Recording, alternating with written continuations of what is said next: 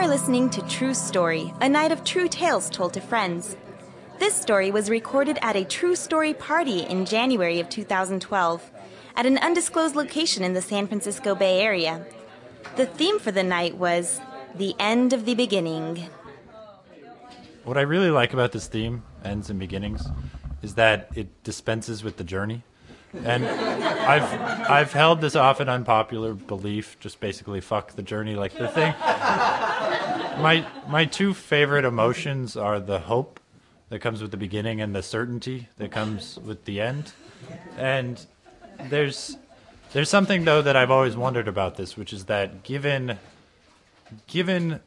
a beginning, is there a way to get different ends, right?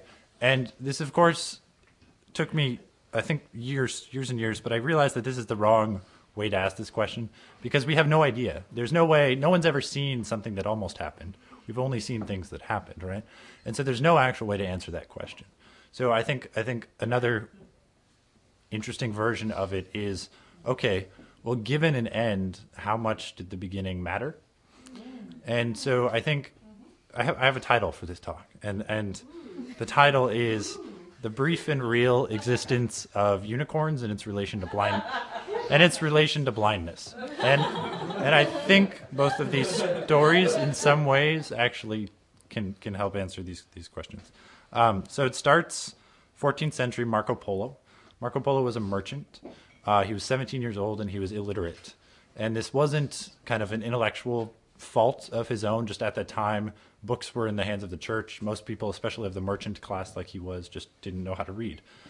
His father was a merchant and his uncle was a merchant, and they were very, very good at it. So he actually got to often have dinner in the high court of the church, and he would hear stories. And the stories that he was told were stories of China, and they were stories of a unicorn and the existence of a unicorn, right?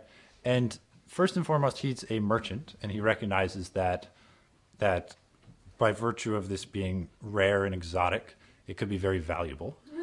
And his father and his uncle, they made their wealth doing gems and silks and wine and all these things, and he wanted to kind of branch out. And so he wanted to find the unicorn, bring it back to Europe, and make his name. And so he goes off to China in search of a unicorn.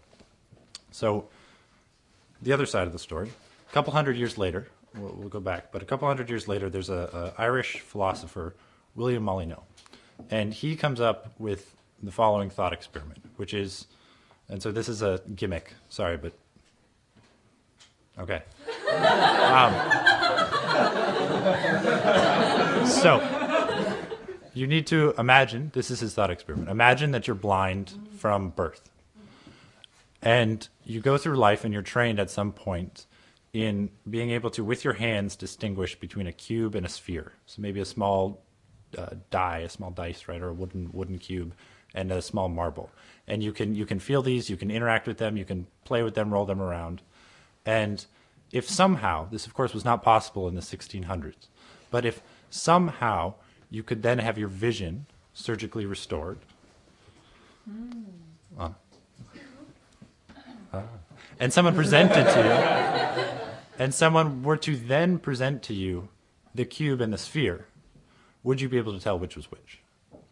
Would you know, right? You know that a cube is sharp. You know that a cube has flat edges. You know that a cube doesn't roll very well. You know that you can stack multiple cubes on top of each other. The sphere, you know, is not sharp at all, is smooth, rolls well, cannot be stacked atop another sphere.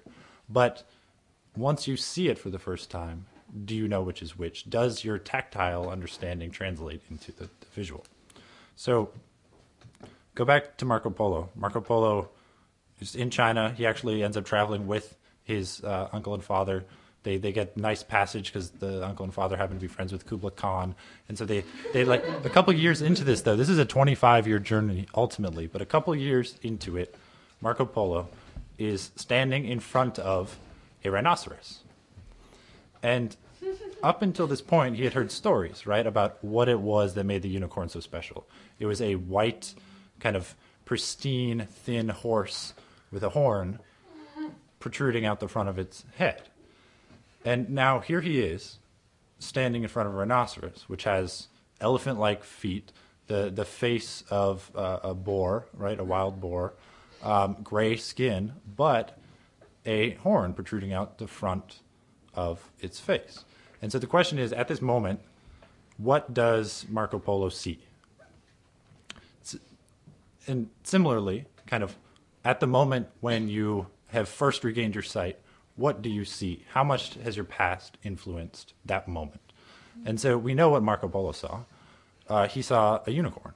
So he writes in his journal, and he writes that I have found the unicorn. It has the face of a boar, the feet of an elephant, the skin of a, I don't know what, elephant, I guess. It is not, and this I think is really the moment in the entire of all of human history where there was a brief existence of unicorns, which is that he writes, the unicorn is not as we have previously described it, but it's still a unicorn. So now go back to these patients, right? Okay, so for a couple hundred years, you couldn't test Molyneux's question. We didn't have a way of surgically restoring blindness. So philosophers, Kant, Hume, everyone decided they would kind of put in their efforts and try to decide this question. But of course, no one knew. Last year, for the first time in India, people were able to answer this question. They took kids. Normally in the Western world, if you have a cataract that covers your eye, it gets fixed immediately, right? The doctors detect it and you're done and you can see. India, these kids are born with cataracts covering their eyes and they never get it surgically repaired. So they're the perfect candidates candidates, it sounds terrible, but they are teenagers now. They've lived for 15 years. They haven't seen a single thing, but you can easily repair their vision and restore their sight. So they do this for the first time last year. And they surgically restore them. And they unwrap the bandages. And unfortunately, instead of having like the smile of their mother and father for the first time, they have a strange white man in a coat holding a sphere and a cube in front of them and saying, which is which. And so